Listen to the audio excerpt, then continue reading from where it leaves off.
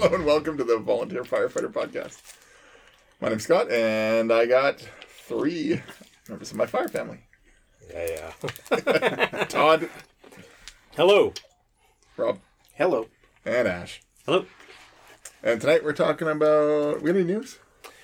We do have some news. Oh, we do? Yeah, well, local news. Oh, that news. Well, worldwide news. Just coming off of September 11th. Okay, I thought you were talking about his wedding. Yeah. Well, we can turn that into some worldwide news. I mean, it was pretty epic. Yes, sir. Just actually was thinking about this today that, with all these feeds that kind of keep popping up as you scroll through Facebook and everything else with 9/11 and the memorials and stuff that kind of took place and the services, I started thinking about where I was when it actually occurred. Like I was in training for paramedic school. And then leading up after that is how everything kind of took place and how we all felt as emergency responders, and how big of an impact that actually was, worldwide for emergency responders. It was pretty huge. And just, you never forget about, 9/11, right. But over the time, I've forgotten the emotions that I felt during it as an emergency responder and, talking with other firefighters throughout the states and whatnot and how impactful it actually is. And some of these pictures and videos that pop back up, reminding people, there was one truck stuck on in one of the tunnels. The guy was running. Going there, and he ditched his truck and ran. And in that one article, it didn't actually say how long he ran, but I do recall it was an insane amount of distance he ran all the way up to it. And of course, he was one of the ones who passed away, and body was never found. And it just shows that dedication, right? Of the service level when you need help and the way he went. It's pretty cool. But Well, it's crazy. I was on the Saturday there. I was getting up and getting ready for a bit of an event of my own. And I'm not a big Facebook share of personal things, right? So it may have been my wedding day. And the wife's like, I can't help but notice you're on Facebook and the only things I'm seeing you share are things about 9/11.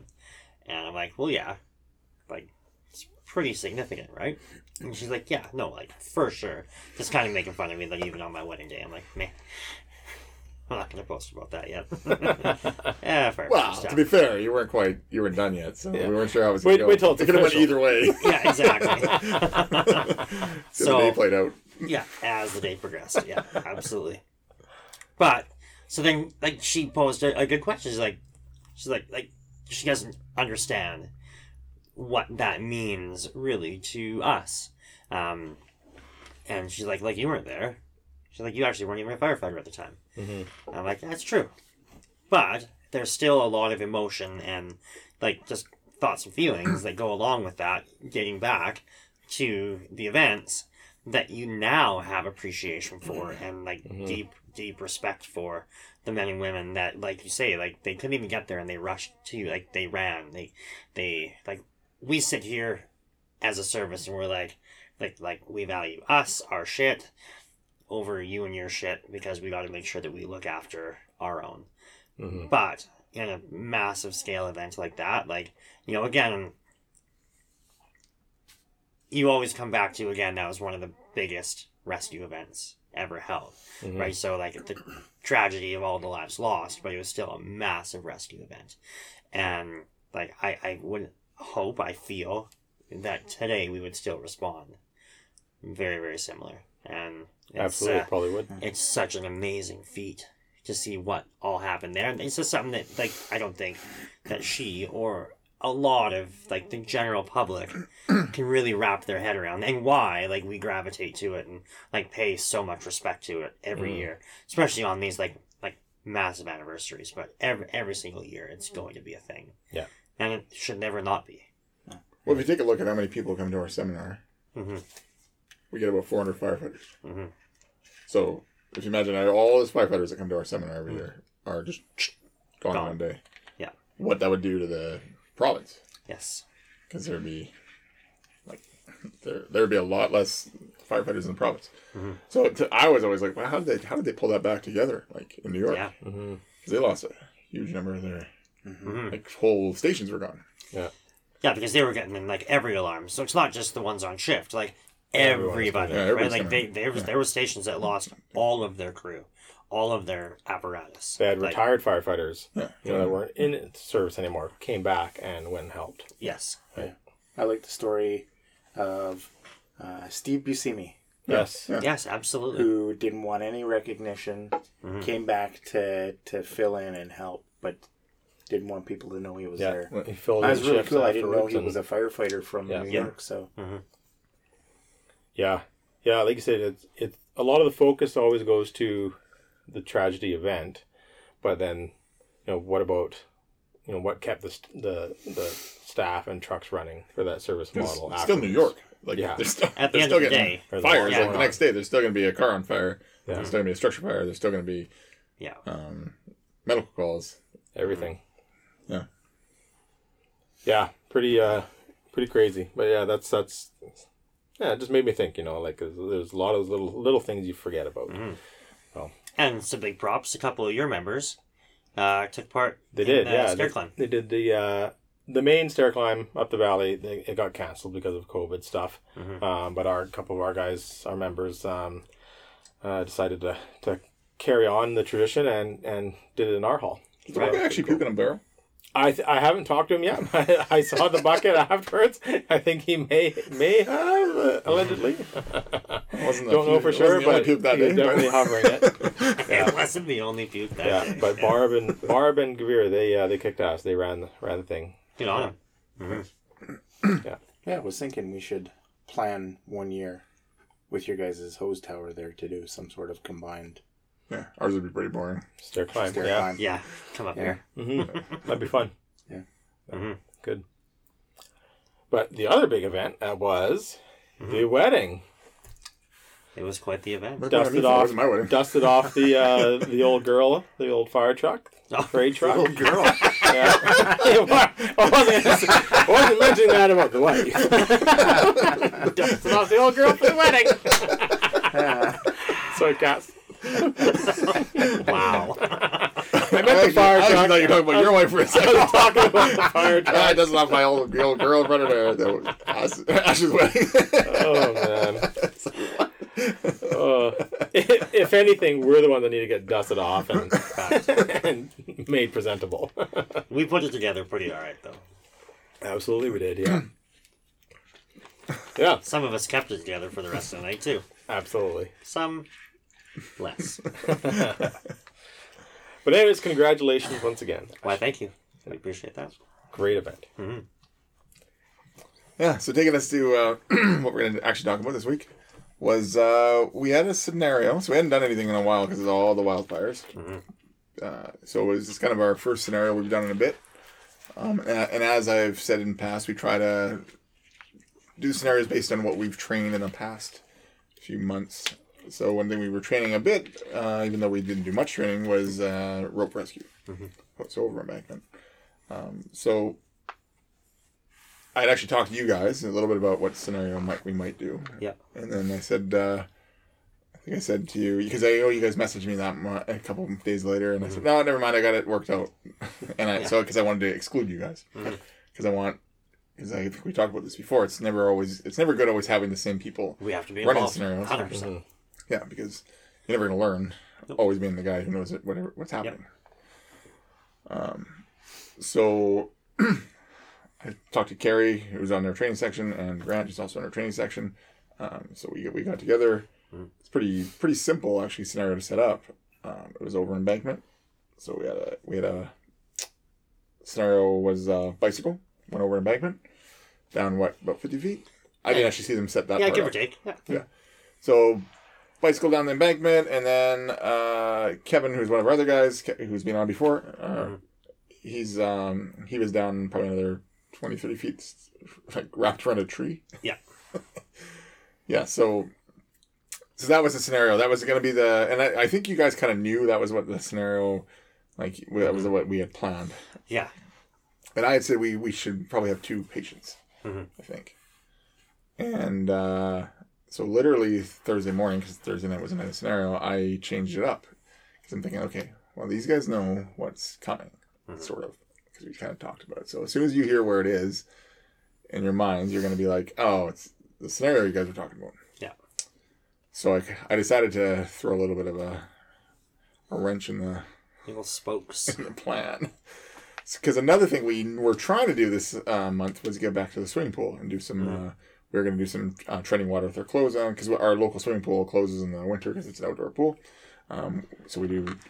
We've done last year. We did some treading water with our clothes on. We wore turnout gear to see what actually happens when you fall in the pool. Surprisingly enough, it's actually very hard to sink, contrary to what we thought.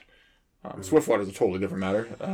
It's hard to move. It's static just hard to water. sink, right? So you don't actually sink to the bottom like we thought you would in turnout gear.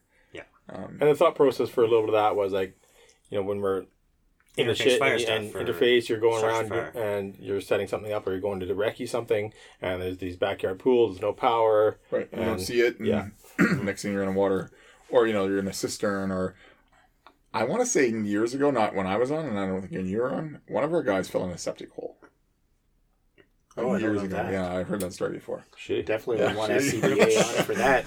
Yeah, so we were like, okay, let's see what happens with turnout gear on. So the guys falling with turnout gear on, and everybody floated. And I actually had scuba gear on underneath them, making sure they weren't going to drown, because I was like, oh, I don't know what's going to happen here. So I was actually with my gear. I was inverting myself and kicking with my fins, trying to pull them under to see if I can actually get them waterlogged enough that they'll sink. And no dice. So then this is all last year. So then we brought out the SCBA, did some water work with that on, and then we were kind of told you're not supposed to do that with SCBA, but whatever. It's good to test our gear. It's all water resistant. It's just not made for going into depth. That's right. And so again, we've kind of pulled the guys under a bit, got them to breathe. So it was all interesting stuff to do. We also did some water, some treading water with our clothes on, stuff in case we fall in or in case we have to go jump in and save somebody. So we did that. So it was great last year. It was like a little team building thing. So this year we're going to do it again, but as I said, we were so busy with Wildland. I think last week you had mentioned, the pool's about to close. And I was like, oh crap. Let's reach out. I haven't talked to anybody yet, so I got asked to ask, and sure enough, they'd already drained it. Yeah, so it was a long weekend, and I reached out on the Tuesday, and one of their guys, because they've got people working every day, whether it's the weekend or not. They're a 7-day Parks and Rec. So one of the things was on the Monday, one of the guys drained the pool. So we couldn't get the pool this year. But Ash offhandedly mentioned the lake. And I was kind of like, And when I said, I actually thought, Yep. So as soon as you said the lake, I was like, ooh. So I kiboshed it to Ash. But in my head, I was like, yes. Because what we were going to do, this go around in the pool, we were going to actually do some CPR. We were going to do drowning patient. We were going to try to get Todd in FR stuff, and Carrie, who teaches our FR. We're going to try to get them in to do some how to get a patient out of water, doing C-spine, get them out of water, do some CPR. Couldn't do that in the pool. So instead what we did, Grant and I actually, we went down to the lake. I got like my son's little kid's kayak. And I paddled out in the lake, and then I pretended to be a face-down drowning victim. So, but that was happening while you guys were doing your rope rescue. And again, I was kind of being a jerk about it. Because what we were trying to do is we were kind of split the crew. We were trying to see what would happen if 2 calls came in at once, in that kind of worst-case scenario. And what happens if they're both rescues. Because we've done it before where it's like a rescue, and there's also a fire. So it's easy because the rescue truck is tied up doing the rescue. All the gear from the rescue truck's there, and the engine can leave. Yeah. In this case, all the gear on the rescue truck was being used for the rope rescue, but the water rescue gear is also on the rescue truck. So I waited. I was in contact with Carrie, who was on the other scenario, who was on the rope rescue scenario, and I waited and. She contacted me and she said, okay, yeah, they're pretty tied up. They've tied up. They have all the ropes out. They're just starting to hook the basket stretcher up. She said, go for it. So I made the second call. So I radioed and pretended I was dispatch. And then she's like, I said, yeah, there's a face down or a patient on a kayak. Someone can see him. He's face down in the lake. Hasn't moved in a bit. And Ash's response is... Of course there is dispatch. Thank you. So as soon as I said that, I threw my rating to Grant, and I quickly paddled out in the lake because I wasn't sure how fast the response was going to be because it was actually just down the road. Chief came direct. And unfortunately, the Chief's car does not have any water rescue gear on. So there was that. Yeah. And then the engine came. And the engine and their speed, they got there quick, but again, didn't really have any gear for the rescue. So that kind of splitting of the crew, it worked to what we wanted because we wanted to see what would happen, and it was good because now it made guys. Because I always find when if we give everything and everybody passes every time, you don't learn anything. Mm-hmm. If you pat yourself on the back every time, you're like, yeah, we did awesome. Like no one learns anything. Just like sweet. Mm-hmm. But there was a few missteps.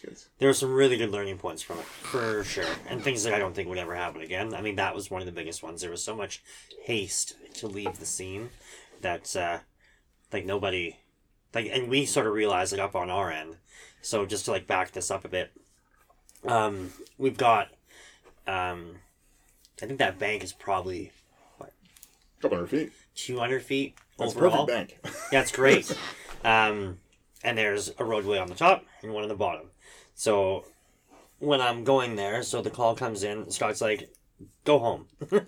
So I go to my house, which happens to be kind of smack in the middle of both of these spots. We're kind of right above the lake. And then on the other side is this big bank. And so I'm sitting there, the call comes in. And the funny thing is I seen Grant in his swim shorts. So, I kind of make the smart-ass comment, okay, sweet, I'll see you at the lake as I'm leaving to go to my house. So I'm like, I'm going to be smarter than these guys. I know what we're doing. He's doing my idea. And then this comes in. I'm like, oh, maybe he's not, right? He's doing the other idea. Yeah. So that was pretty interesting. So I respond, and it was great. So we have some new training signs that we got made up, which I think... were awesome. So, I'm coming around the corner, and I can see one of our guys' trucks there. So I kind of knew, where we were. But, you might park somewhere, but where's the actual event, right? So I did a quick drive-by, and I couldn't see anything. And we purposely put the sign a ways away from the incident. Exactly. So I drove all the way by, and I'm looking, and I did have it out of the corner of my eye to see Carrie, who was playing a passerby, who... witnessed and then called it. Right. So I spun around, pulled back quite a ways prior to where she was, left the truck there, lights on, just to alert anybody coming around the corner, and also to give a lot of room because this is going to be a rescue. So we need room for the apparatus to respond. So we get there, and this is a Thursday night, so we have everybody there. So I know I'm getting the fleet. So I'm trying to give direction of I need the first 2 trucks rescue for sure to come up top. I want the next responding 2 to go to the bottom, and basically split up the manpower. And again, you never really know how many patients you're throwing at us. So it was, guys on the bottom, we're going with thermal, extra manpower on top, we're going thermal, searching for people. Well, you knew that we were somewhere out there. Exactly. So there's extra people, which I don't see. Right, so now I'm looking bigger and bigger, and we had some misinformation. So we came back with there was 2 patients, but it was I think Speedy was counting Carrie as a patient. Right, yeah, because even you said 2 patients to me because I was acting as dispatch. I was Grant goes, "Do we have another patient?" I'm like, "No, I don't think so." No, he's like, so, weird. It's well, he was counting Carrie as a patient, which it's okay. So there was somebody that needed to be dealt with. It just happened to be she needed to be dealt with RCMP, not EHS. Right. So that was kind of interesting. And then again, the truck got tied up immediately, right? And when the call came in, so Bob went down to the bottom, and I just basically said, Bob, I want you to be, you take care of all the ops on the lower portion of this. Let me look after, the rope rescue side of it, but everything on the search side down below should be you. Just let me know whatever you get, which was great. So everybody was doing the rescue. We were just getting ready to go over, and because it was medical, we heavily loaded FR-trained people on the rope rescue side of it as well, which a lot of those people are crossover water people as well. So a lot of those guys were tied up, which worked out to be a bit in the favor of you guys throwing the old wrench in the spokes. And then again, when the call came in, so the chief was down below, and those guys in that second engine that was down the bottom as well were the most ready to respond. But again, like Scott says, the big misstep was none of the gear that was required left with it, right? Which was taught fairly early, just not knowing what we were getting. So we had to make a snap decision before anybody even asked for it. I had gotten Dennis to go up top and start gathering some of the water stuff, which was good. So Dennis was operating one of our tenders, so like that's not required anywhere. It's just going to be a people mover. So he was gathering some of the gear. I'm like, grab a couple sets of basically everything, and then get yourself down there. And at some point in time, when they got there, they realized, yes, we have 0 gear. But then in his haste, a couple of things were grabbed that were, because Dennis isn't a water guy either. No, so he's grabbing what he thinks is right. Because I think someone said grab some rope, so he grabbed a bag of rope. Mm-hmm. And kind of came back later, a problem for them, because the bag of rope that they grabbed was rescue rope, which is Kermantle, which sinks. Yeah.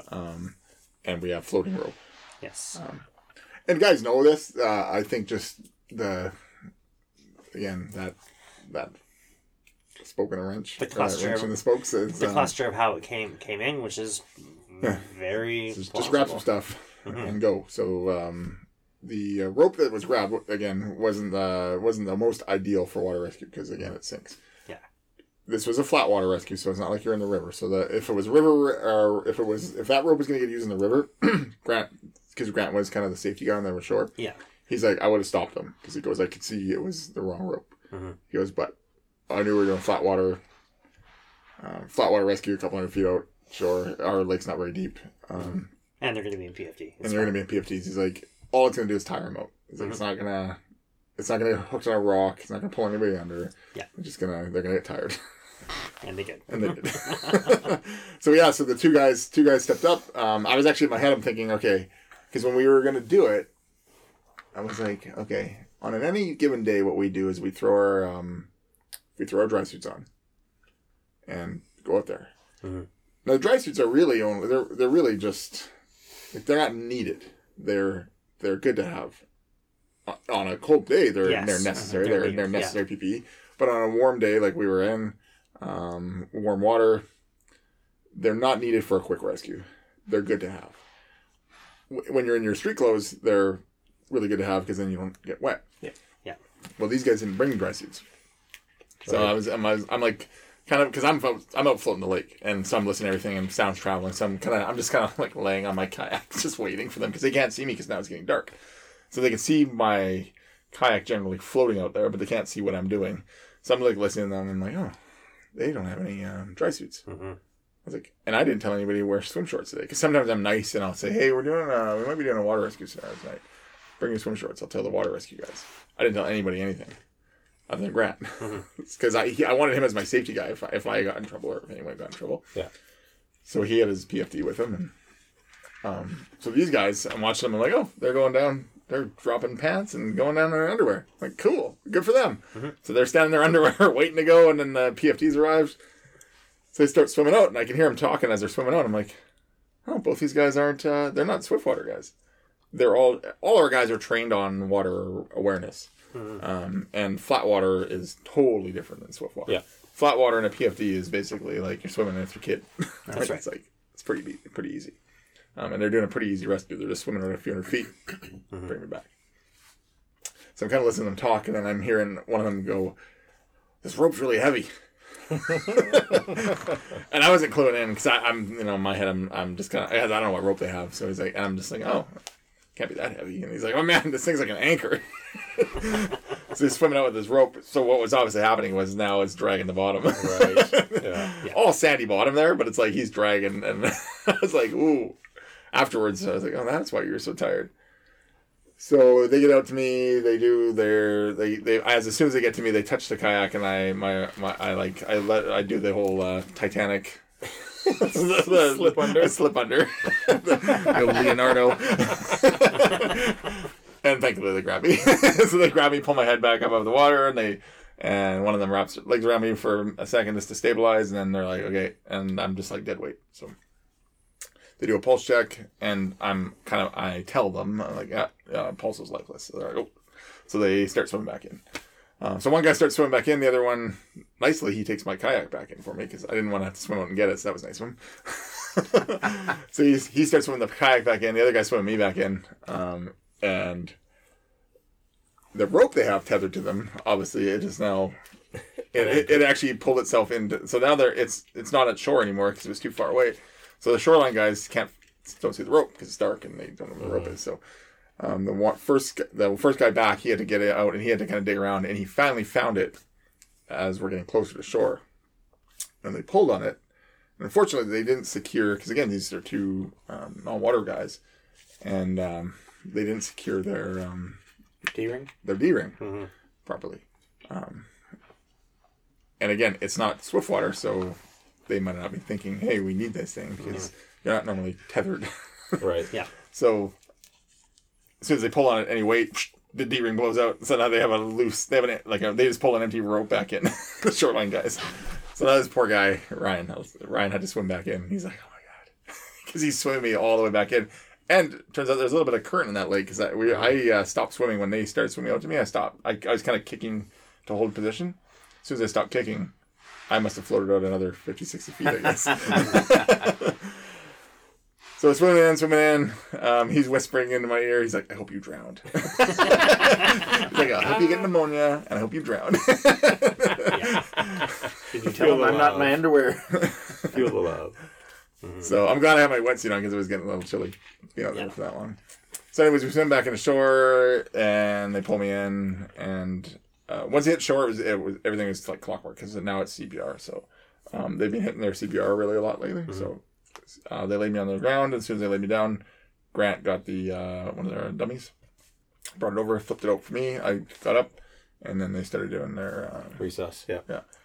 And then I stayed out of the way. And then once they did the AED, they made a training AED going. They did the whole 9 yards. And once we got the pulse back, I laid back down. They pulled the dummy out of the way. I laid back down, and I started like puking, and I wasn't actually puking, but I was actually afterwards. I was like, damn it, I should have got some like orange juice or something in my mouth and spit it all over him. But it's COVID, so make it as realistic as I could.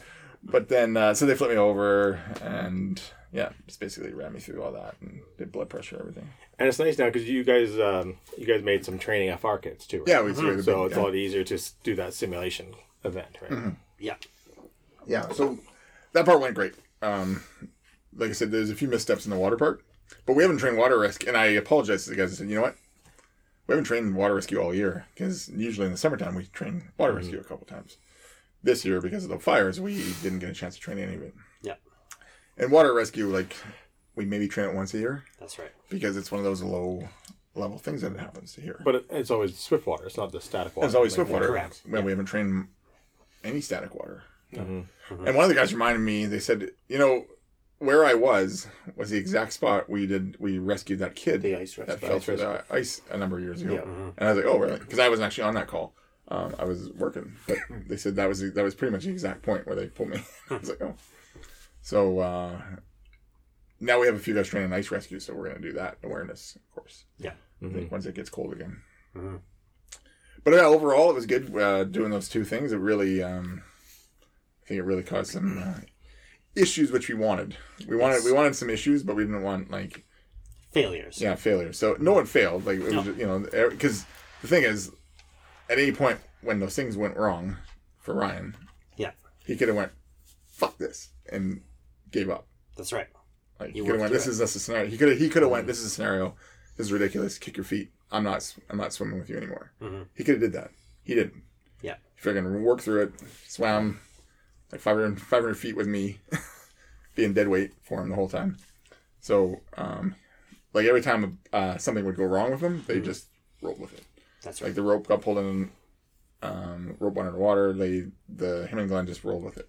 Yeah. They just kept going, and the shoreline guys just kept rolling with it. Mm-hmm. So, was it perfect? No, but no one gave up. Everyone just kept doing it, and that's if anything else, that's what we ask. Yeah. There's no like, nah, we're out of here. You can't just. This isn't a job or a place where you can just give up. For sure. Where you can just walk away. And, yeah, like some people's work ethic, not in our hall, but some people's work ethic at actual work is more like, yeah, you guys don't pay me enough, I'm out of here, and they'll leave. Right. But that doesn't happen here, or hopefully it doesn't happen on any fire grounds. Yeah, no. No, it wouldn't. Yeah, and it's good. It's good they're able to overcome that because, like I said, the initial response is, "Oh shit, we got another call. Let's roll, get rolling." And I think that sounds like kind of what happened with that engine rolling. Yeah. Whereas, oh shit, everything's on the rescue truck because it's usually always the opposite, like you mentioned, right? Yeah. So usually you have that other truck going to support whatever else is there. When I was telling Carrie, because literally that Thursday morning was when I decided we're going to do water. Yeah. When I was telling Carrie what we're going to do, she said, well, where are you going to have the water gear stored if we're going to do a water rescue? And I'm like, oh, it's going to be on the rescue truck. And then she kind of realized what I was doing. She's like, oh, you're mean. I was like, yeah. So then I was like, oh, what if we did, because this would have been an easier scenario for you guys. If I said, okay, what if we did the water rescue first, and then we did the rope rescue? Yeah. Because it's a lot easier just to pull some water gear off and then drive away with the rescue truck. Because the water gear would be off, the rescue truck could drive away, it's got all the rope gear on it. Yeah. And then Grant said, no. He goes, let's make it hard. Let's make it as hard as we can. And this way is harder because now the ropes are all attached to the truck. Yeah. Because that's what we use. Yeah, you got your anchor points. Anchor points are all on there, and they're attached to the truck. Mm-hmm. Could they be attached somewhere else? Sure. Like if the rescue truck, so if we had a car accident, say at the same time. Yeah. Maybe a scenario in the future. if we had a rope rescue and a car accident at the same time, could we quickly detach that rope gear, drive the rescue truck away, and hook up to the officer truck or an engine, and carry on with the rope gear? Or could we just take our second engine that also has rescue tools and drive away and figure it out? Yeah. That's another option. Yeah, this is a lot harder switch, like you said, because everything is attached Yeah. to that one unit, right? Yeah. Whereas that other water rescue, it's still easy enough to come off, but you got to take that moment to switch over and start grabbing it. Yeah. And really, Which the is flat water, our normal go-to. really the flat water, you don't need a lot of gear. You need a couple PFDs. PFDs, swimmers in the water. Yeah. Yeah. Yeah. Just get out there. And that's one thing we were talking in our debrief. It's like, we just have to, they're different. Like the ropes and the water rescue are different. All the rescues are different. But what's the one thing rescues always have in common is the first thing we want to do is we want to get there and we want to stabilize the scene. Yeah. We want to send a responder in to Make just patient contact. make patient contact. Even in an accident, we want to make patient contact. Even if power lines are down on the car, patient contact by a loudhailer, or we want to make patient contact somehow and just get them to calm and stabilize it and hold and then figure out our plan. So the same thing as water rescue. We want to swim out there, get a hold of the person, and then either swim back in or then the rest of the guys get the plan rolling. Yeah, And same and thing as ropes. and on this lake of yours too, to paint the picture, like it's not a large lake where there's speedboats or No, it's not like things your out there, lake. right? Like, No. so it's usually, if there is any boats, it might be a little fishing boat, if anything, at best. If not, other than that, it's like a recreational. You get your with kayaks paddle and your boats stand-up kayaks. paddleboards and stuff Yeah. like that, right? Like that's a very realistic rescue that you would have somebody have an issue out kayaking or paddleboarding, slip and fall, maybe crack a head, unconscious. Now you're in a drowning scenario, whatever it could have been. But that's a very viable. Because in some cases, like I was thinking about actually this other day, our lake and the other lake that's north of us, that's not in our area but just touches our area. Yeah. Those two lakes are almost actually harder for rescue than your lake. Your lake's much bigger, but in the summertime, you have boaters going everywhere. Yeah. So I feel a boater would probably make the grab before even you guys got out there with your And boat. that's looking back at all of our lake rescue calls that we attend, other than a handful of select drownings at this one point where people walk out to and there's a big undercurrent and that happens. But that one, that our access is, we are able to walk there and then perform a search. And then usually that's where we find them and then do the resuscitation. Right. Whereas all of our other lake rescues or boating incidents, high 90% of the time, if not all the time, usually another boater's grabbed them or gone to their aid while we have other services in place. Like we have the police boat going out there. We don't have a boat yet. That's in our future here, but we don't have that response capability yet. It's fast. So we're always finding, we're getting information, we're going to a dock, and then we're stabilizing them on that boat and extricating them out to the dock and then handing them off to EHS. Yeah. So that's the majority of ours. Yeah. And I find that with I watched that Bondi Rescue show, that one from Australia, and the guys are, you guys have seen all those? Yeah. The guys are always out there, but there's always surfers, and the surfers usually will make a grab before. Well, not before, but sometimes a surfer will make the grab before the lifeguard gets out there. So there's always, I think there's always people around. But on these other lakes, they're non-powerboat. Like there's like you're not allowed to have powerboats in either one of those lakes. So the chance of actually running into somebody, especially in the middle of the night, That's right. is much harder for a rescue. I mean, it's going to be a swimming rescue probably, or we'll have to take a kayak out or a boat or something. Yeah. Going back to what Ash and I were involved in with the rope rescue, I had the sort of luxury of having a few weeks before that gone through similar rope rescue training with Matt, who's our semi-rope guru. Yep. And Well, I have an altar to him, right? but you were the duty officer on that. And then I ended up being the officer on the rescue truck. Yeah. And had Matt in the back seat, as well as two of our black helmets in the back as well. One who had just gone through FR. So, which for us, black helmets are rookies. Like they're rookies, the newest members. So I immediately knew what I wanted to do, which it kind of instructed from Matt on that one Thursday night practice, which was I wanted Matt and I picked Mauricio to go with him down the hillside, take the medical bag, and start assessing the patient right away. Grab a quick throw bag and just do a quick tie off and go down the hillside. And sent both of them, one because Matt knows what he's doing and can get down there, and two, Mauricio's new and get him kind of learning that stuff, and Matt's a good guy to pair up with. Yeah. And then from there getting a rope setup done and making the rescue back up. But one of the things that Matt taught me that Thursday night, because we all kind of like to get our hands in there and get involved, and kind of pulled me aside that Thursday night and said, Rob, you got to detach yourself. Don't get your hands in there. See the scene. Tell the guys what you want them to do. Get them to do it. Let it happen. And so that's why I like our scenarios, is that we make them almost real life. And that's how I treat them, because, like you say, we kind of just go ho-hum, it's another training night. No, when it's a scenario, treat it like it's real life. Yep. Yeah. And Real time. Inevitably, a week or two later, we're going to have the same thing. Yeah, seems to be the theme. It's the theme. And I felt really confident in what I was getting the guys to do and what we had going on and the direction we were going on for the rescue. And I told Matt, and I had to thank him for that, because that scenario, I picked up on what I needed to do and totally detached, not getting my hands in there and keeping detached so that I can focus on.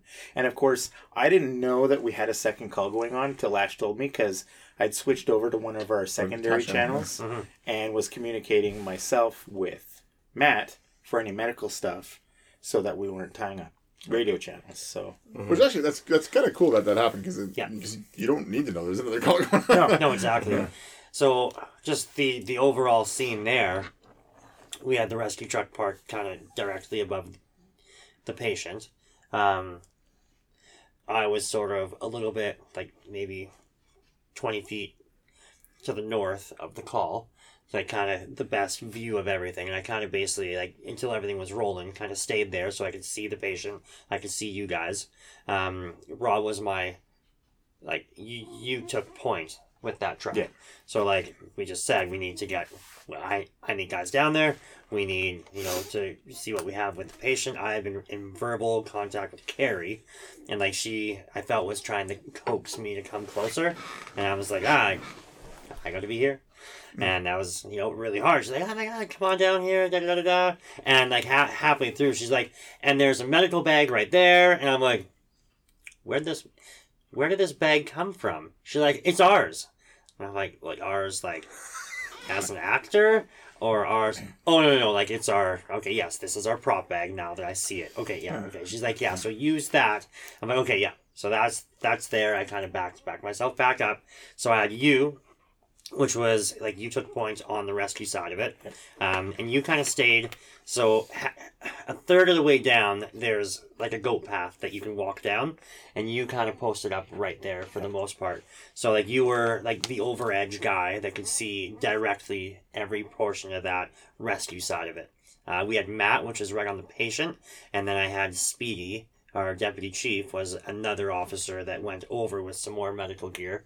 So, like, he stayed on my channel. So, Speedy was my direct at the patient, where you were working with Matt for the rescue. Yeah. And then Jason, our other officer, was up looking after the hull line. So, we had people, we had officers at every point. And like Rob says, we were all detached, which was great. We had people in every spot doing a job. And I mean, I think the rescue side of it, it was a little slow. Like you could definitely see some rust. Because again, like ropes aren't our strong point, but we made it happen. There was enough people that are very confident in it that could then walk people through. Like I know Jay popped over and like really started to like, hey, do this, okay, do this. And again, like some of the equipment wasn't perfectly set up the way that we generally like it. But by the end of the call, it all went back in proper. Everything went really, really well there. Once the patient was brought up, again, we kind of had a bit of a ambulance delay. So that was the idea, right? Yeah. So we were. Oh, and then you actually made a really good call. Because I heard you over the radio. I was already out in the water. Right. So when the drowning came in, I heard Ash go over the radio a couple minutes in, and he said, "Dispatch, tell the ambulance to go to our second call first, because this person does not need immediate medical attention. Yeah. Go to the second call first, because that's obviously like the drowning guy. Because we were about, the lake. Yeah. At that point, we were about 5 minutes out of EHS arrival and 40 minutes out of the secondary car coming. So like we're doing CPR on the beach. Yeah, like they're on the chest. And like Matt came and talked with me afterwards, and he said down at like when we all met up at the beach afterwards, he's like, never tell the ambulance what to do. He says, give them all the info. And I'm like, I get that. Like I completely do. But with the info that I was given, because he's like, you don't know, this guy could be internal bleeding. He's got like fractured pelvis and yada yada yada. Never tell him what's going on. And I think it's back to that triage thing though. Yeah. So, but and in my mind, to me, that's I was triaging as a IC. I was triaging the level of patients that we, or the number of patients that we had, the responding units, and the level of care that was required. Now, not potential. We had somebody that was unconscious that you guys were, and I think either they just brought him back. So I guess it was a little later because they had just brought me back, or they were in the process of bringing me back. It was right there. Like I think you guys were out on the shore already, because I went and grabbed the second radio, and I was monitoring both then. And I asked, I'm like, I want a patient update. So before I made that call, I radioed down and said, what is our patient status? And he was stable, banged up. But there was no major sign. Like, basically, he was drunk, and some busted bones, like that. Yeah. So what was your call on that? So with that, like, when every call is going to go through the same triage process and dispatch, essentially. So through our MPDS system, it'll get color coded to the level of priority call. So the drowning one is going to trump it. That's going to come in as a purple call. Yeah.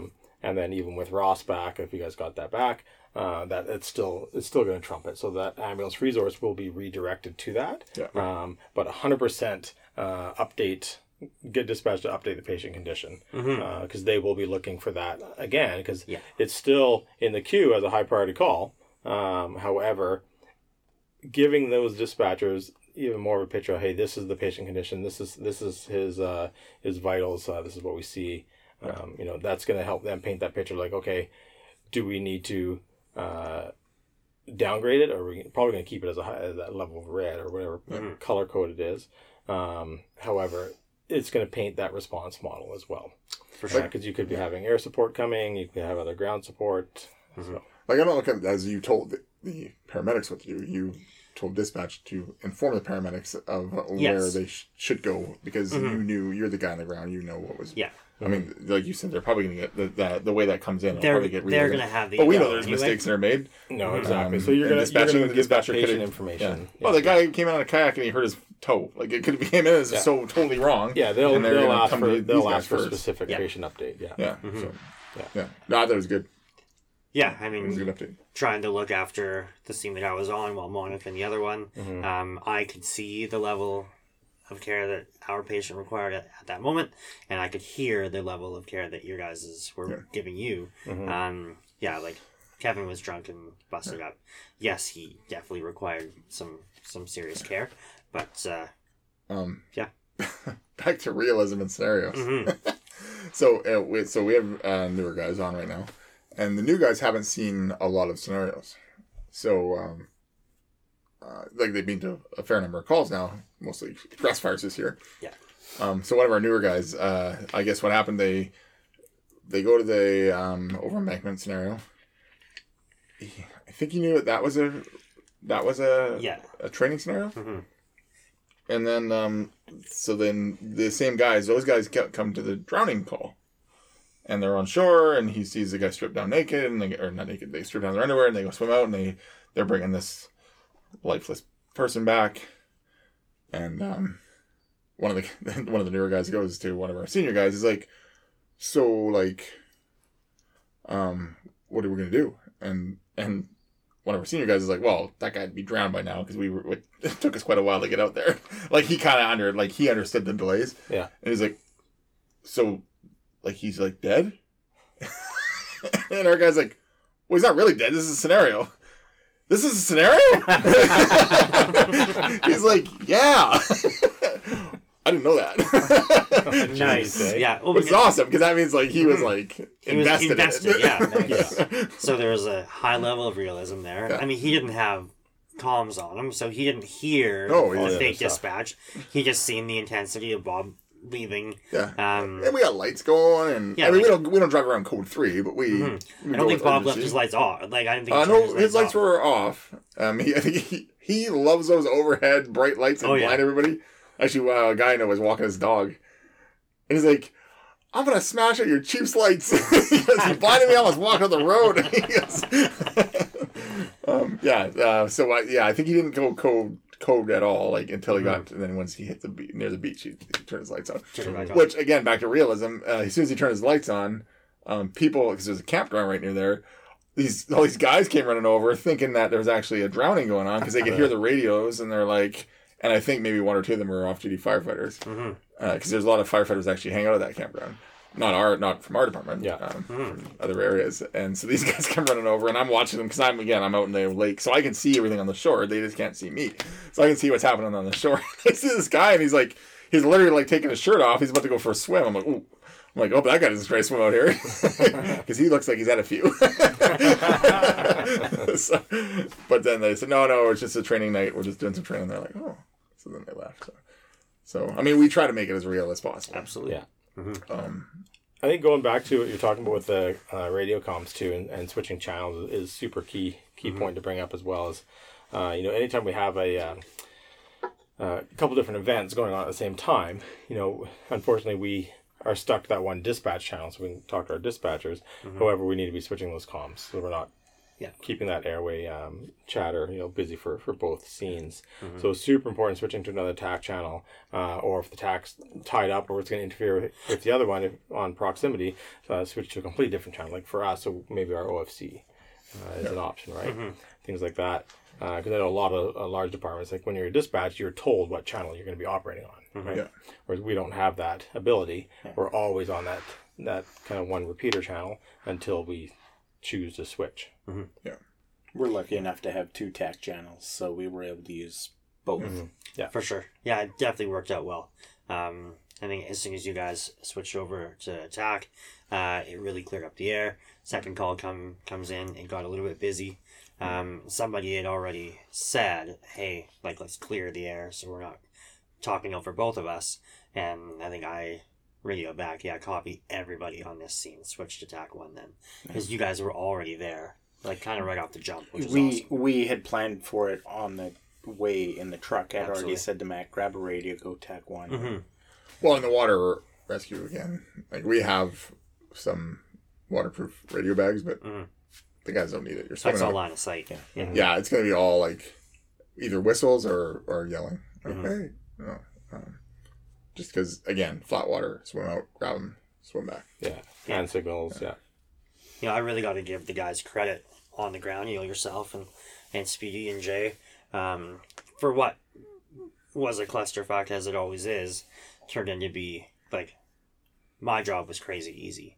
You know, just gave some super quick tasks, and then monitored. It was, Why did I give you that task?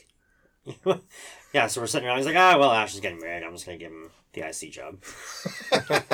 Take his mind off marriage. Yeah, I kind of took it like, this is the last time that you'll be the boss of anything. Because usually I pick somebody, I'm like, it's Ash. Yeah. Like, Well, I think our rescue would have been quick, and I think, of course, Matt, being the medic and down the hillside there, took it as a little bit of a teaching moment, too, to go over the guys that had any FR training that were down treating the patient to kind of 100%. get them to assess and how do we move this guy. And You know what? And it's actually funny because someone reminded me of, because back to the, if we do it in the scenario, it happens 2 Yes. weeks later.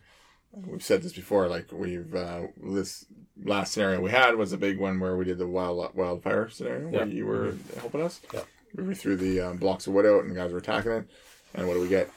2 weeks later, massive wildfire. Yeah. In which we use the bump and run stuff and the anchor and hole. We use basically everything you guys practiced that night there. And one of the newer guys was like, man, that does happen, doesn't it? And then I think previous to that, we did something, it was like a roof on fire or something, and we did something, I can't remember. Yeah. But anyways, it basically, there's always, we do a scenario and then it happens. Well, on this weekend, we get a call, and I didn't even think about this. This person had fallen off their bike, and they went down a small embankment, so it was like literally like 4 foot embankment. It wasn't much of an embankment.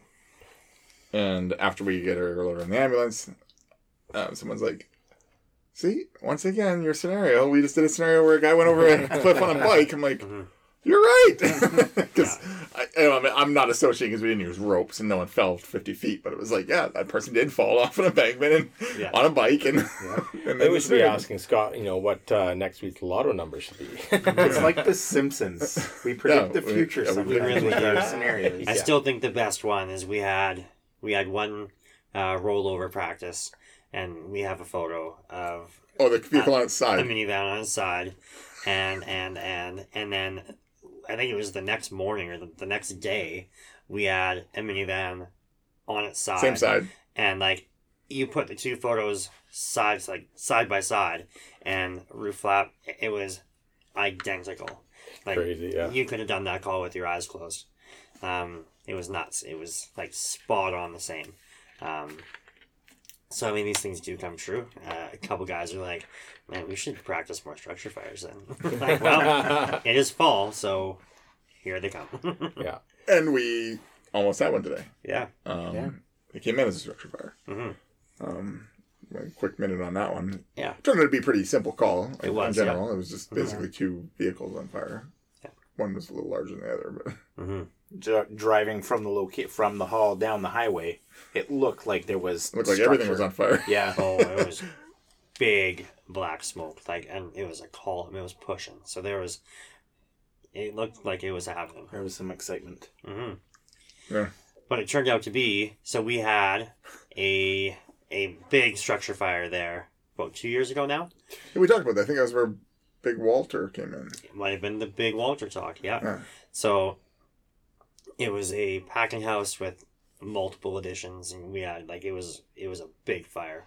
But what's left now is just a Flat Concrete concrete slab. slab, basically, that they park all of their shit on, and somebody had their motorhome and their vehicle next to it, and they were like working out of that, because it's harvest season and this is in an orchard setting.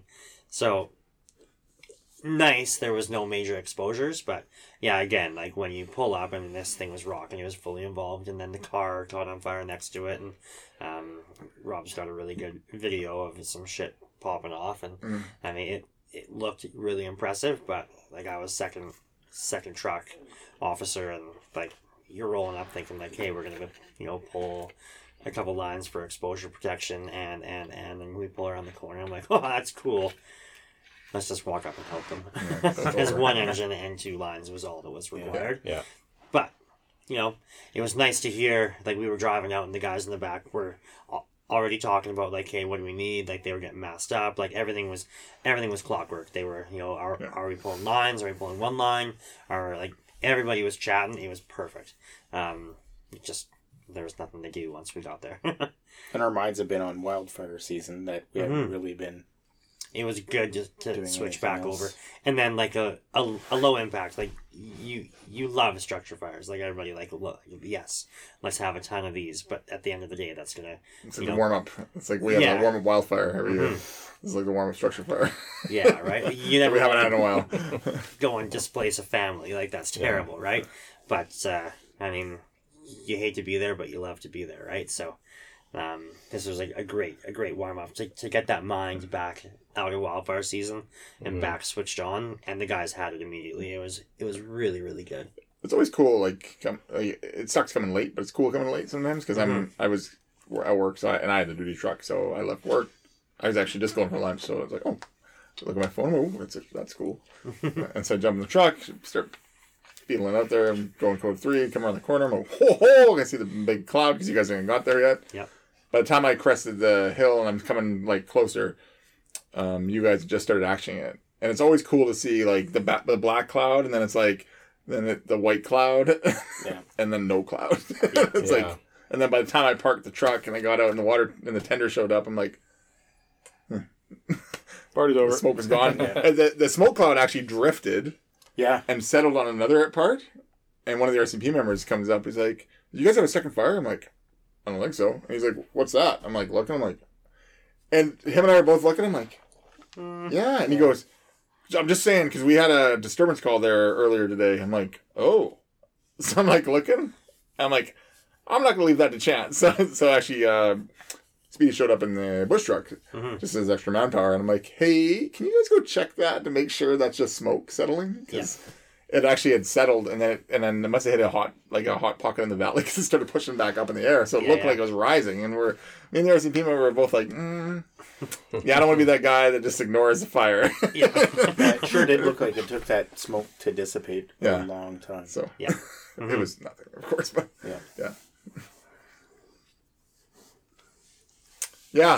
so back to the scenario, back to the realism of the scenario. One thing we had happen that night. So usually when we do scenario, so for every Thursday since 1922, I think, I don't know, I wasn't around then, but I think we've always had practice on Thursdays, as far as I remember. As far as I know, and as far as like my dad was never in the department, but he had friends in the department. I always remembered Thursday night, and I remember the siren going off on Thursday night, so always Thursday night. So for at least 45 years and longer, we've always had practice on Thursday night. So kind of like we have this air raid siren that goes off. It's kind of a little cool throwback. We still run it every Thursday night. It runs because it's actually a good thing for guys that are, maybe your pager's away, you don't have your phone on you. It's told me there's fires a couple times. That's a bit of tradition, right? Yeah, it's a tradition, yeah. People actually in town like it because then it kind of lets people in town know we're coming. Right. Well, the flip side of that is it also lets people in town know that they can hop on Facebook and ask, what's the emergency? Or what's with the air raid siren? Every time. Because new people in town. So, every Thursday night, the siren goes off. That kind of reminds people in town, hey, firefighters are practicing. Practice night, yeah. Mm-hmm. So... And recently, we started putting signs up. If we're not at the training ground. Yeah, if we're not at the training ground, we start putting signs up. Training in progress. Training in progress. We have 2 big signs. On this particular night, I had to use one sign at the overembankment, and then we use one sign at the water. Do we have to? No. We do, for courtesy. Unfortunately, we had someone show up and quite, concerned, because they were concerned that there was a real rescue going on. Yeah. And our guys were like, well, no, it's just practice night. And this person was very concerned, like, well, you guys should tell everybody. It's like, well, the reason why we don't tell everybody is because we kind of, I can't, I was actually contemplating, like, should I throw it, like, because every night, when we do scenarios, I'm like, sometimes I throw it out on Facebook. But I try not to, because I don't want to tell people. So I don't want to tell you guys what we're going to be doing, because then you guys just have to go on Facebook and be like, oh, sweet, we're doing over embankment and a water rescue. Yeah. Could we every Thursday throw out, hey, reminder, we'll be practicing tonight? I don't think so, because again, that's what the siren's for. That's what 100 years of doing it is for. Anyway, this person was quite concerned that we didn't go around and tell everybody that we were doing it. But it's just such a large area, and yeah, you can't feasibly go door to door for blocks on end telling people. Because like Bob said, the second we stop, like if we go, okay, we're gonna go from this house to this house. Well, the next house over is gonna be like, how come you guys didn't tell me? It's like, So what's the answer? Not do it at all. Like not tell anybody at all, and just have signs up, have your lights going, or broadcast it on Facebook, but then someone's gonna miss it. For sure. Or put a newspaper ad out. Go up and down the street like an ice cream truck. Or you can only do so much though, right? Like I said, like it is a training night. It's the same night all the time. It's always during the same couple of hours. Yeah. And you guys have gone even further, putting signs out close to the event. That's right. I feel like that's pretty good, because it is just courtesy. And I like courtesy. There was one person we parked two of our pickup trucks in front of while we were doing this. We were loading the bike and unloading the bike and everything. So I actually knocked on her door and I said, hey, just so I know, we're going to be here training. Can we have this pickup truck parked here? She said, yeah, no problem. So this is awesome. So I did tell her, because we were literally in her driveway. Yeah. But I didn't tell anybody else. The only time I normally tell people that we're doing something is obviously if we're going to be in their yard, if they're going to actually be doing private something. Property stuff. Private property. We try to, if we know it's private property. One time we didn't actually know it was private property, and the guy came and started yelling at us because we thought it wasn't private property. We thought it was Crown land. So he was pretty mad. We calmed him down. But if we're going to do a wildland scenario, like where we're doing bumper runs and stuff, and we need to use people's yards, then it would be knocked on the door and be like, hey, can we use your yard? And that would be probably days in advance. It wouldn't be that minute. That's what we've done before. Like when we did a bunch of our bumper run stuff, but one of the big subdivisions, they went up and talked to the people in the streets where we're going to be focusing on the certain areas, and advise them and ask permission. Actually, hey, do you mind if we kind of like come up by your house and we're looking at like some triaging things that we look at, and they're like 100%, absolutely, come on by. Yeah. So most people are good with it, as long as we're not being too much of a jackass. Oh yeah, no, for sure. But like, I always bring it back to, like, what would that person do in a real emergency? Like, if that was a real call. Yeah, like, does it matter? Like, it's training? We would be heroes for doing it then, but because it was training, we're assholes. Yeah. Like a legend. Like, to me, it doesn't. To me, it doesn't really matter if we're doing a big scenario or if we're doing, or if it's real. I'm actually surprised that the setup that we had and the trucks and the lights and everything we had going on, that we did not have more looky-loos, because usually you do on a real scene. Yeah. Mm-hmm. Yeah. Yeah, we had the odd person, like, when we were at the lake, we had the odd person walk by, like, oh, what's going on? Oh, it's just sweet. Like, yeah. I think, again, because it was Thursday night, and everybody in town's like, oh, it's practice. Yeah.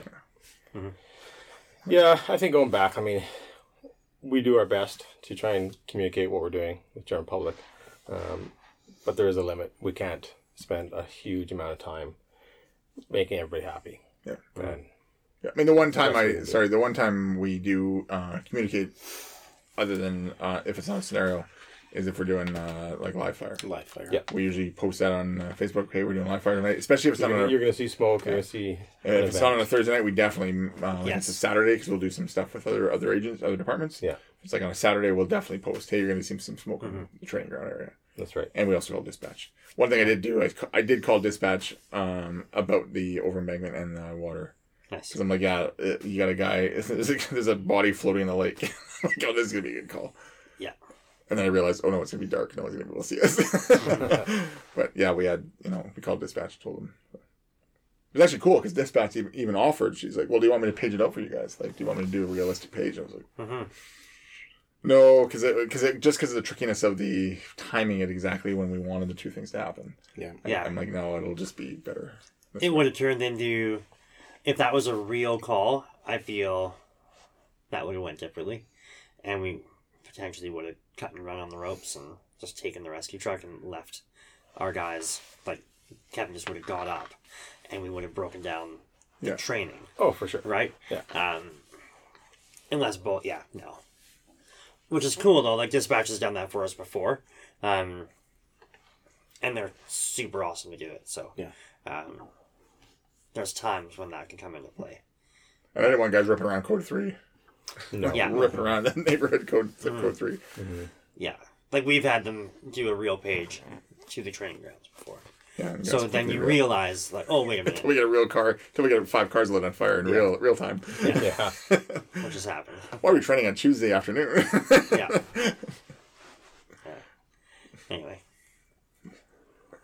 So, anything else to add on that? I don't think so. I think, I mean, it's too bad some people get upset, something like that, but there was signage in place. It's a new practice, and this is the training night. I think everyone will always continue to do our best for communicating to general public for training events, but absolutely. can't keep everybody happy. Nope. Anything to add on the scenario stuff? I don't think so. No. It's back to like scenarios are kind of our. It's like our final exam. I mean, other than actually doing the thing. Yeah. Yeah. But it's like, I always look at it as like we train, and then we do the test. Right. So again, you have to do scenario-based training. God, you can't just practice in simulated, small little events, right? You got to tie it together with scenario-based. Yeah. Well, my other line of work, we were talking about how before we got sim rounds for our guns, how it used to be all rubber guns. And everyone would be like, pew, pew, pew, I got you. And no one really cared. Like, people are just like, they make gun noises and they had their rubber gun, and there's no feedback because the bad guy steps out and they go bang, bang, bang, and the guy falls over and you take your cover and you do this and that. It was that a scenario? Kind of. But as soon as they made it reality based, like, so now they had the sim rounds in, so now there's, now the bad guy is shooting back. Right. And now that pain is in there, that feedback. Now it's like, okay, now the guys are actually getting adrenaline spike. They're getting that, they're getting that high, that pressure that wouldn't happen when you have a rubber gun. No. Because even when we teach at the academy, we start with rubber guns, obviously. We do all this rubber gun stuff. And I always joke with the guys, the recruits. I'm like, yeah, you guys are like a bunch of Jason Bournes right now. Because they're like, they're going down hallways, they're going into rooms, doing room clearing. I'm like, yeah, you guys are doing awesome. I said, now wait until we start shooting back. And then it's like, so the Jason Bourne shit goes out the window. And then it's more realistic. Which and that really just, it gives that feedback of this is more really what's going to happen. And they need to know that stuff. And that's the same thing with us. Like, the most realistic thing we can do, like, we have fires going. We'll blow stuff up sometimes. We'll have a guy in the lake. That's right. You can't be more realistic than swimming out in your underwear in a freezing cold lake. Yes. Going to rescue a guy. That was pretty good. That was pretty good. Yeah. Absolutely. Good on them for for sure. doing that. Yeah, that was awesome that those guys just basically made it happen. Yeah. So that was sweet. One thing I'll just kind of add on the backside of all of that is like that 30-second report to EHS, right? So I was never close to the patient until we were like done. And then Matt gave me like a quick 5-second blurb or whatever. And he gave me some really good pointers. Like, if I'm chatting with you guys, I'll like point and be like, this is what I see and this is what we're talking about, right? And he's like, I want you like hyper focused on me and give me all the info that you have quickly. And I think looking back, if that was a real scenario, more so, like, Matt couldn't have been the guy because like Matt stepped out and then is now like, I am EHS. Right. So like I would have gotten Matt to give the report. But then before me, I would have gotten Rob to give the report because you were still in charge of the patient with way more contact that I ever had. But I still took a lot of really good learning points from that. He's like, okay, here, I'm going to give you some quick info. Now I want you to give me a patient report based off of this. And once we had that quick 5-second chat, boom, it worked out flawlessly. But in a large scene like that, the IC shouldn't be the one giving the patient report because I'm so far removed from it, right? But still, some very good points were taken from it. Things that I will use moving forward as well. So, I love scenarios, and I love when there's hiccups. Sure. If things go flawlessly, you don't really learn anything. You're like, oh, yay, us, we're great. Clap, clap. But when you do have hiccups, you're like, great. Like, I'm seeing failures. I'm seeing how we overcome failures in a real life experience. I'm hopeful we will never make those again because now we see where those flaws were. Let's now correct before we have it again. So amazing. I had a lot of fun. Cool. Yeah. No, that's super important is that handover report. You want it short and sweet, but you want it detailed, right? Mm-hmm. I remember back to the RTAC course we took a couple years ago, when I was IC for the, what do you call it, Armageddon? Yeah, or Armageddon. Yeah, and then you were running my triaging tarps. Yeah. And Dr. Nick came over to talk to me because I was the IC, and he's like, and he was acting as a paramedic. He comes up to me, he's like, I need a patient handover report for these patients. I'm like, well, Todd's the guy that you're going to be talking to. He's like, oh. I said, yeah.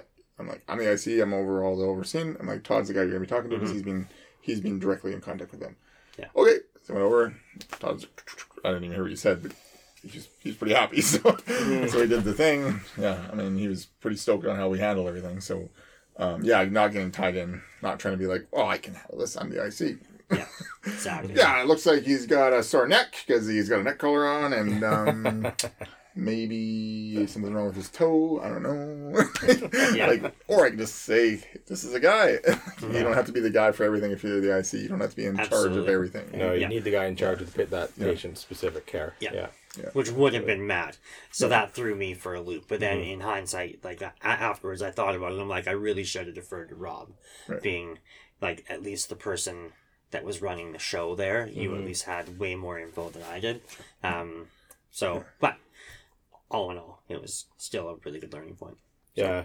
Handover reports, our service has gotten a lot better at doing different handover stuff and of course acronyms and stuff. So our latest one that we all practice right now is ATMIST. It's called age, time, mechanism, injuries, signs, meaning your vital signs and GCS level, and then what treatment you've given. Right. Already, right? So you want to keep it very simple and short, like I said, short and sweet, but very, very specific to, hey, this is Scott, he's this old, this is the injuries, this is the time, this is the vital signs, this is what we've done for him. Perfect, thank you. So, which I think in the end was very, very similar to what our handover turned out to be. I think for that scene, we had a 30-year-old male, alcohol on board, bike over bank. We've got him packaged, collared. We're working on vitals now because it was secondary. We made sure he was ready to rock before we dove any further. On FR for a second. So FR call, because we're just getting into that. On a 4-person truck. So you got driver, captain, 2 responding firefighters that are doing the work. Yeah. Who would give the handover report in that situation, do you think? In that one, it should be whichever firefighter is kind of the lead attendant, if you will, for whatever. So in that case, not the captain, because the captain would be doing the medical. Captain is like you said, you're detached, right?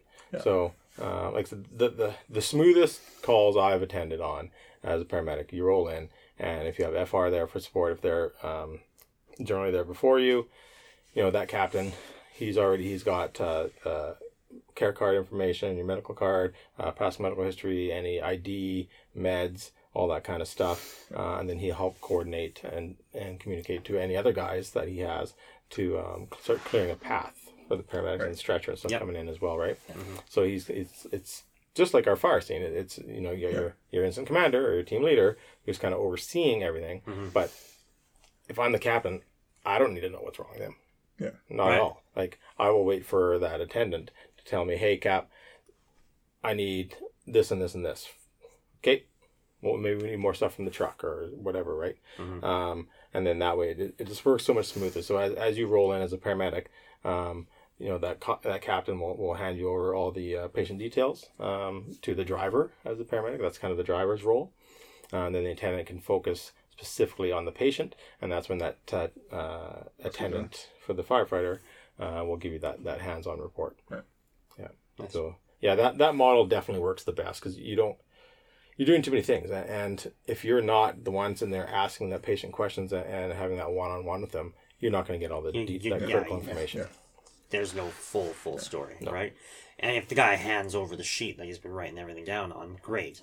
But you're still reading somebody else's chicken scratch. Like, it's supposed to be legible. You need a it's supposed to be face-to-face this. report. Yeah. You need that face-to-face report of somebody that's... Well, even the officer, I can't see him writing everything down because he's going to be digging around trying to find medical cards and all that stuff. So he's going to be writing down, like, oh, I got this, I got that. If the guys are there, if they have time to do vitals before the paramedics arrive, it's always super handy to know that the baseline already are. And then I have them there, right? So then I can see if there's any changes. It's not going to change any treatment plan that I'm doing. I'm still going to do my own vitals, etc., and continue on. But it's super important to have that knowledge. Absolutely. I think one good note, too, is because right now we don't have all of our guys as FR. And I don't think we'll ever have all of our guys as FR. I mean, eventually, probably, years down the road, because every new guy now needs to get FR within a couple of years. Mm-hmm. But there's still, some guys that, some of our senior guys, they don't have time because they're working like full time. Some guys have 2 or 3 jobs going. Or B, they're just like, you know what? I've been in firefighting for 20 years without FR. I don't need it. But they still want to be involved. And we just had this meeting the other night, and we were like, well, they can drive.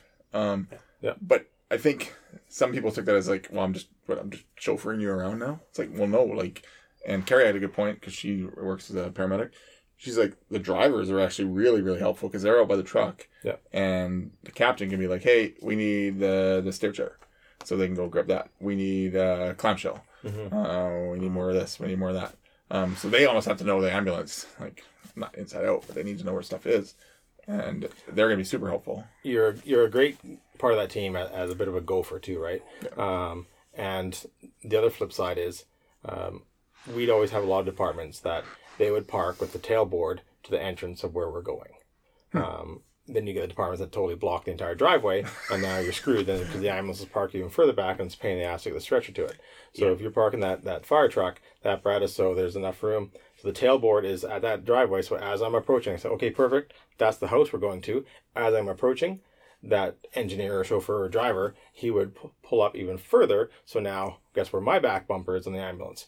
Right at that driveway. So I don't have to wheel it that extra 30, 50 feet. So they would pull up for you more, give us some more space. We'd park. All of our shit would be right there at that entrance of the driveway. So you're like, the driveway's going like this way, and they pull up here? And then they pull up forward. Right? Yeah, so then as we would come up to them, they'd pull forward a little bit, enough room for that ambulance park. They'd come out and check in, say, hey, yeah, this is where they are. Go through this door. Maybe you're going through the back door. Hey, yeah, guys, enter from the back. That's where they are. Right? Give you that information. That's so cool. Like, I feel in the next few weeks and months, this is where our training should kind of fall to because we want to get into this. It would actually be nice having you because you've seen multiple fire departments doing this stuff. And we want to kind of hit the ground. And it's no different than the fire scene. Like, we talk about where we park. What's the best, safest, most efficient way to park the apparatus? Who is... what the roles are. It's slightly different though because with us, we're the show when we show up for a fire. Like we're not thinking about where paramedics or cops are parking. We're like, screw you. We're the show here. Where's the rest now of it's us like gonna now like for an FR call, it's like we're not the show. The ambulance is the show. We got to make room for them. The flip side of that is sometimes what happens when I've pulled up on scenes and there's a ladder truck in the way and they don't, take that extra step to move so you can park appropriately. We end up parking very close to their bumper. And we weren't even quite ready to go, and this ladder truck starts flying in reverse towards me. I had to hit it in reverse and mad, or else I was going to get run over. So, you want to leave that space. Right. But it's all those little things you don't think about until you get, caught in that situation. Well, that would be the thing, right? Because we don't think about these things. Because we're not, again, we don't really worry about what paramedics are doing. We worry about what we're doing. But if you're rolling up and you got 4 or 5 guys in a truck on an FR call, that is awesome because I don't want to see 5 guys walk in and be standing in the living room when I'm walking in there. It's still patient confidentiality, and you want to make people feel comfortable. because patient care is pretty huge. But like I said, you got your kind of two attendant and driver roles for the term of the ambulance work. So you got your two. One guy going to be taking vitals. One guy going to be getting the full history. That captain can be standing back, getting all that information. So it's just it's a lot tighter, full circle of information. Mm-hmm. Right. Sure. Mm-hmm. That's where I can see like 3 or 4 on the truck. Yeah. Could work with the duty officer going direct. Oh, duty officer not going direct. He's coming here. That's true. Yes. Yes, correct. Yes. Yeah. But even at minimum 3 it would be great. 2, it's a little tight. Like that third role is so key, and with that fourth role, when you're specifically talking about the driver, like when you're talking about parking and approaching the scene, that helps huge. Absolutely. Yeah. Yeah, when you're here, give us Just to talk about that. Yeah, that'd be good. I think we've beaten this horse to death.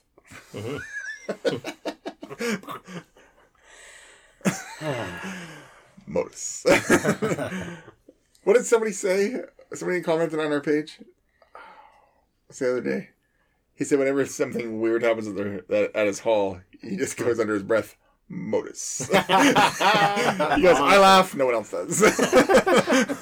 I love it though. Totally off topic. Modus. Yeah. One of you guys do the Modus thing. I gotta find who that is so we give him a shout out. Nice. Oh yeah, sure. Modus. So snagger tool, force entry gear, soft entry gear, all their packs, their pocket organizers. They've got a ton of stuff. They have new hose strap. So really cool deal there. Apartment pack shit. Or Cleveland rolls. Huh? Or possibly for Cleveland rolls. Cleveland rolls. Yep. Yeah, nice. Which is awesome. So check that out. Can't wait to get our hands on that. Check out their socials. Check out ours because we have some info out there as well. And if you like what you see, GTFF5 is going to get you 5% off your next purchase. And Ray Allen Schwartz II. the second. Well, it says 2, so I'm assuming this is the second. Nice. Or it's Ale. Yeah. Or his last name's Ale, I don't know. Anytime a conversation goes a little off the rails in my department, I say Modus. No one gets it, but I laugh. I love it. Perfect. That's great. Stop the Bleed. StopTheBleed.org. Go online, check it out. The big 3 rules for stopping the bleed is direct pressure, tourniquet application, and don't forget about the wound packing. And then the other wound care stuff for that. Make sure your tourniquet is ready and on you. Prime example, I was running my chainsaw on the weekend and getting a little lazy. The back was getting a little sore and chain flipped off and smoked me in a junctional area. And the first thing I thought, I was like, fuck, my kit's in the truck. Because it hurt. Looked down, started leaking. All right. Put my hand on it. Walked over to the truck. Grabbed some gauze. Kept working. But my mind did go there. I was like, shit, I don't have it in my pocket. Anyways, yes. Stop the bleed. And for all those cool kits that I have, RescueCentrals.com. Tons of different suppliers and bags and kits to choose from. A lot of good Stop the Bleed products for training aids with the True Clot stuff, which makes it very realistic, which is great to use for training aids. Yeah, go online, check them out. They have a lot of great products that'll really step up your game for training and personal packs. Tanner Olson, country music out of the west coast of Canada, doing some live shows. It sounds like, because we're getting into the whole, in BC here, we're getting into the whole vaccine passport deal, like much of the country is, and it sounds like the States is as well. Not talking about any of that. There's like political side of it, but hopefully with some of these passports, they're going to open up some of the venue sizes. Nice. And yeah, hope we can get back to live concerts. Like we thought we were going to do it in spring, and then what wave are we in now? Fourth wave hit, and we're all back to small shows, and it's gonna be hard. Yeah. So we'll see where this passport thing takes us, and all this other stuff. So.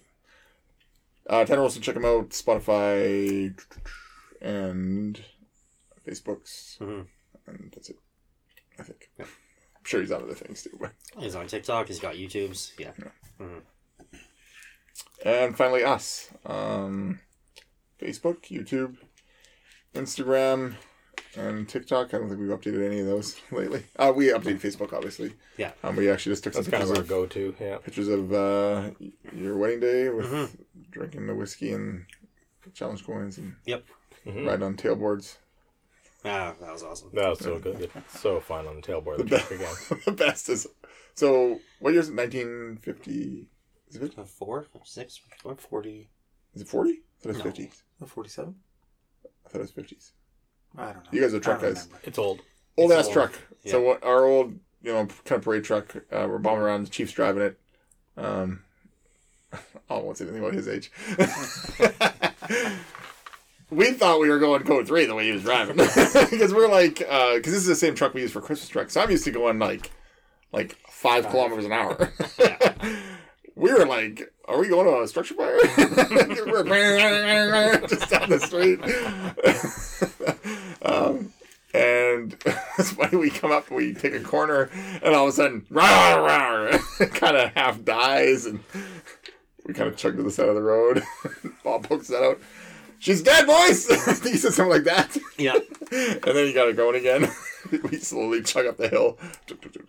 We could see where we had to be, but it was quite a ways up a hill. And we're all dressed up. It's like, we're like, "Ooh, this might come on, not baby." go well. We made it. Jeez, Made we it, made it and happen. he even made it back. Yeah. Perfect. I don't know if we'll start again, but we made it back. That's probably the hardest that truck's been driven in a long time. Oh, Yeah. Pull some of that carbon out. Yeah. Oh, yeah, there was a pretty good backfire there. Oh, yeah. I'm like, ugh. This is not good. All I say is, I'm not driving, it's not my round. Yeah. Yeah, so that's it. There's us. Any more for any more? No, sir. Todd? I don't think so. Thanks, everybody. Have a good night. Rob? Good night. Ash? Thank you. Have a good night. Yeah, good night, and stay safe. Stay DTFF.